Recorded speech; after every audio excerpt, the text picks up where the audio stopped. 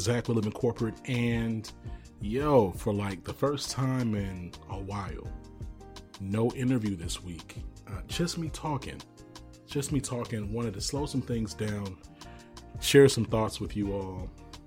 A little bit of the state of the Living Corporate network, a little bit of that. You know what I'm saying? Some context, some grounding. I want to say that when I decided to create Living Corporate back in 2018, I just knew that there was value in having frank conversations about the lived experiences of Black and brown people that did not consider HR or what your white colleagues would think and say, that did not center comfort of others, but really emphasized on the centering and amplifying of Black and brown people. And that was really the mission. That's it. Just to create a space where we had frank conversations and, as we say, real talk in the corporate world. What I realized, and I did not anticipate this, right? Like when Living Corporate came into being, was that brands would value really engaging with these audiences, especially since those very audiences work for their companies and they're trying to recruit more from those audiences. I didn't appreciate the value that organizations would place on that because, frankly, up until that point, I wasn't really treated with any high regard, right? Like Living Corporate was very much so like me trying to punch up at these systems that were never really designed for people like me or people that look like me to be successful. And so it's been humbling, right? Like I want to say since like 2020, I mean, we've had brands on like early as the show started. So like, it's not that, but I think it's just the fact that folks really want to work with us, right? Like the ads and things that you hear from time to time are brands that actually want to work with us and who are in alignment with our mission and are really serious about the work of equity and workplace fairness, right? Like that's dope. And as I kind of come up and I look, it's been 5 years of us creating this content, of us challenging white systems and white institutions and straight systems and straight institutions and able-bodied systems and institutions, and 2 million downloads later, 900 or so podcasts and videos and webinars. And then the fact that now Living Corporate is in a place that it can bring on more people and help them in their dreams. The Living Corporate is this space and a resource for historically marginalized people, but also a space and a resource for those who are trying to learn and trying to do better. Because it's really invaluable. Very rarely would any white person be able to sit and be invisible when two Black people are talking about how it really is to be them to each other. White folks are never privy to those kinds of conversations, right? Those are different than like a learning module on why saying the N-word is bad. No, the ability to listen and hear a real dialogue between two marginalized people about the reality of their experiences every day and how they get through it and what they've learned and how they try to teach others. To be able to listen to that is a powerful learning modality. And I love the fact that Living Corporate has the capacity to be both a refuge and a place of education without putting a tax or labor cost on Black and brown people to educate aspirational allies. They're still able to help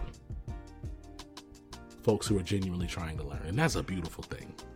we're in this landscape right now, and I know we've already talked a little bit about, the SCOTUS decisions and all that stuff. And so, I'm really curious to see where brands go in 2024 and how they tackle because a lot of folks are going to try to do this dance between pleasing government and governmental interests or political interests, governmental interests too, whatever. And also trying to serve this very real population that's expecting tangible, meaningful things. They're looking for an equitable experience, and they don't care that these right-wingers over here are decrying diversity, equity, and inclusion. That's going to be a really interesting season. We're in an interesting season. It's going to get even more interesting. I am, the next 12 to 18 months, I find very curious, right? Certain things I think are always going to be staples, right? So data analytics, NDEI, assessments, right? Really understanding okay, what is your data telling you? People are going to always want that, irrespective of how right or left-leaning their stances may be, because everyone wants insight into their companies, right? If you don't know how to sell it, that's a different problem. But positioned well, any and everybody wants insight into their companies. No one's going to sit back and say, I don't. So that's always going to be a thing, some type of data-driven consulting, analysis, visualization, blah, blah, blah. And then the other thing that's going to be a constant is training. I'm just curious as to what does training look like in this new ever-growing anti-DEI landscape, right? And again, because there's going to be these tensions, political tensions of folks feeling like they have to do something and being afraid to do anything. And then there's going to be this clamoring from the working class asking for certain things, right? And I know that it's not the majority of people, but it's still a large enough percentage of your employee population who expects some type of movement in DEI. So it's going to be interesting. We're just going to have to see, right? I'm sure, we'll learn, and we'll come back to y'all with dope conversations like we always do on Living Corporate. But I think for me, it's just more reflective. I just want y'all to know that it's been half a decade. I'm so proud of where we're at. I'm a bit flabbergasted sometimes, really, at how we've grown, how we're seen in the market. The fact that our team continues to grow is dope. We're recording this, you're hearing this, in about, I'm gonna just say 7 days. 7 days. I'm gonna have some crazy news for y'all. 7 days. Okay? 7 days, right? So make sure you click the link in the show notes, subscribe, follow us so you can see what's going on. But we have some news dropping, okay? And it's relevant, right? It's pertinent to everybody who's a regular listener to Living Corporate, who checks out our content on LinkedIn Learning, who follow us on our socials, who follow me personally, who subscribe to our newsletter, who buy our merch, who thought about buying our merch but didn't. No, y'all need to buy the merch. Come on, what's up? These hoodies they're honestly priced to sell. Anyway, it's relevant to all of y'all. So I'm excited about sharing this news with y'all when it's time, which again will be in about 7 days. And until then, thank you. Straight up. Thank you. Thank you for all of your support, right?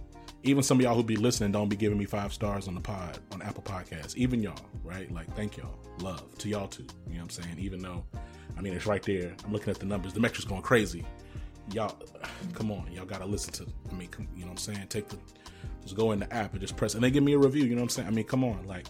I get the algorithm be algorithming, but the numbers is there. Y'all got to give me the review. Anyway, so it benefits all of y'all. I appreciate y'all. And I love y'all. Okay? Take care of yourselves and each other. Peace.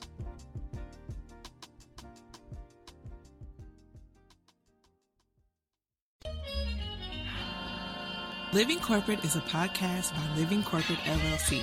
Our logo was designed by David Dawkins. Our theme music was produced by Ken Brown.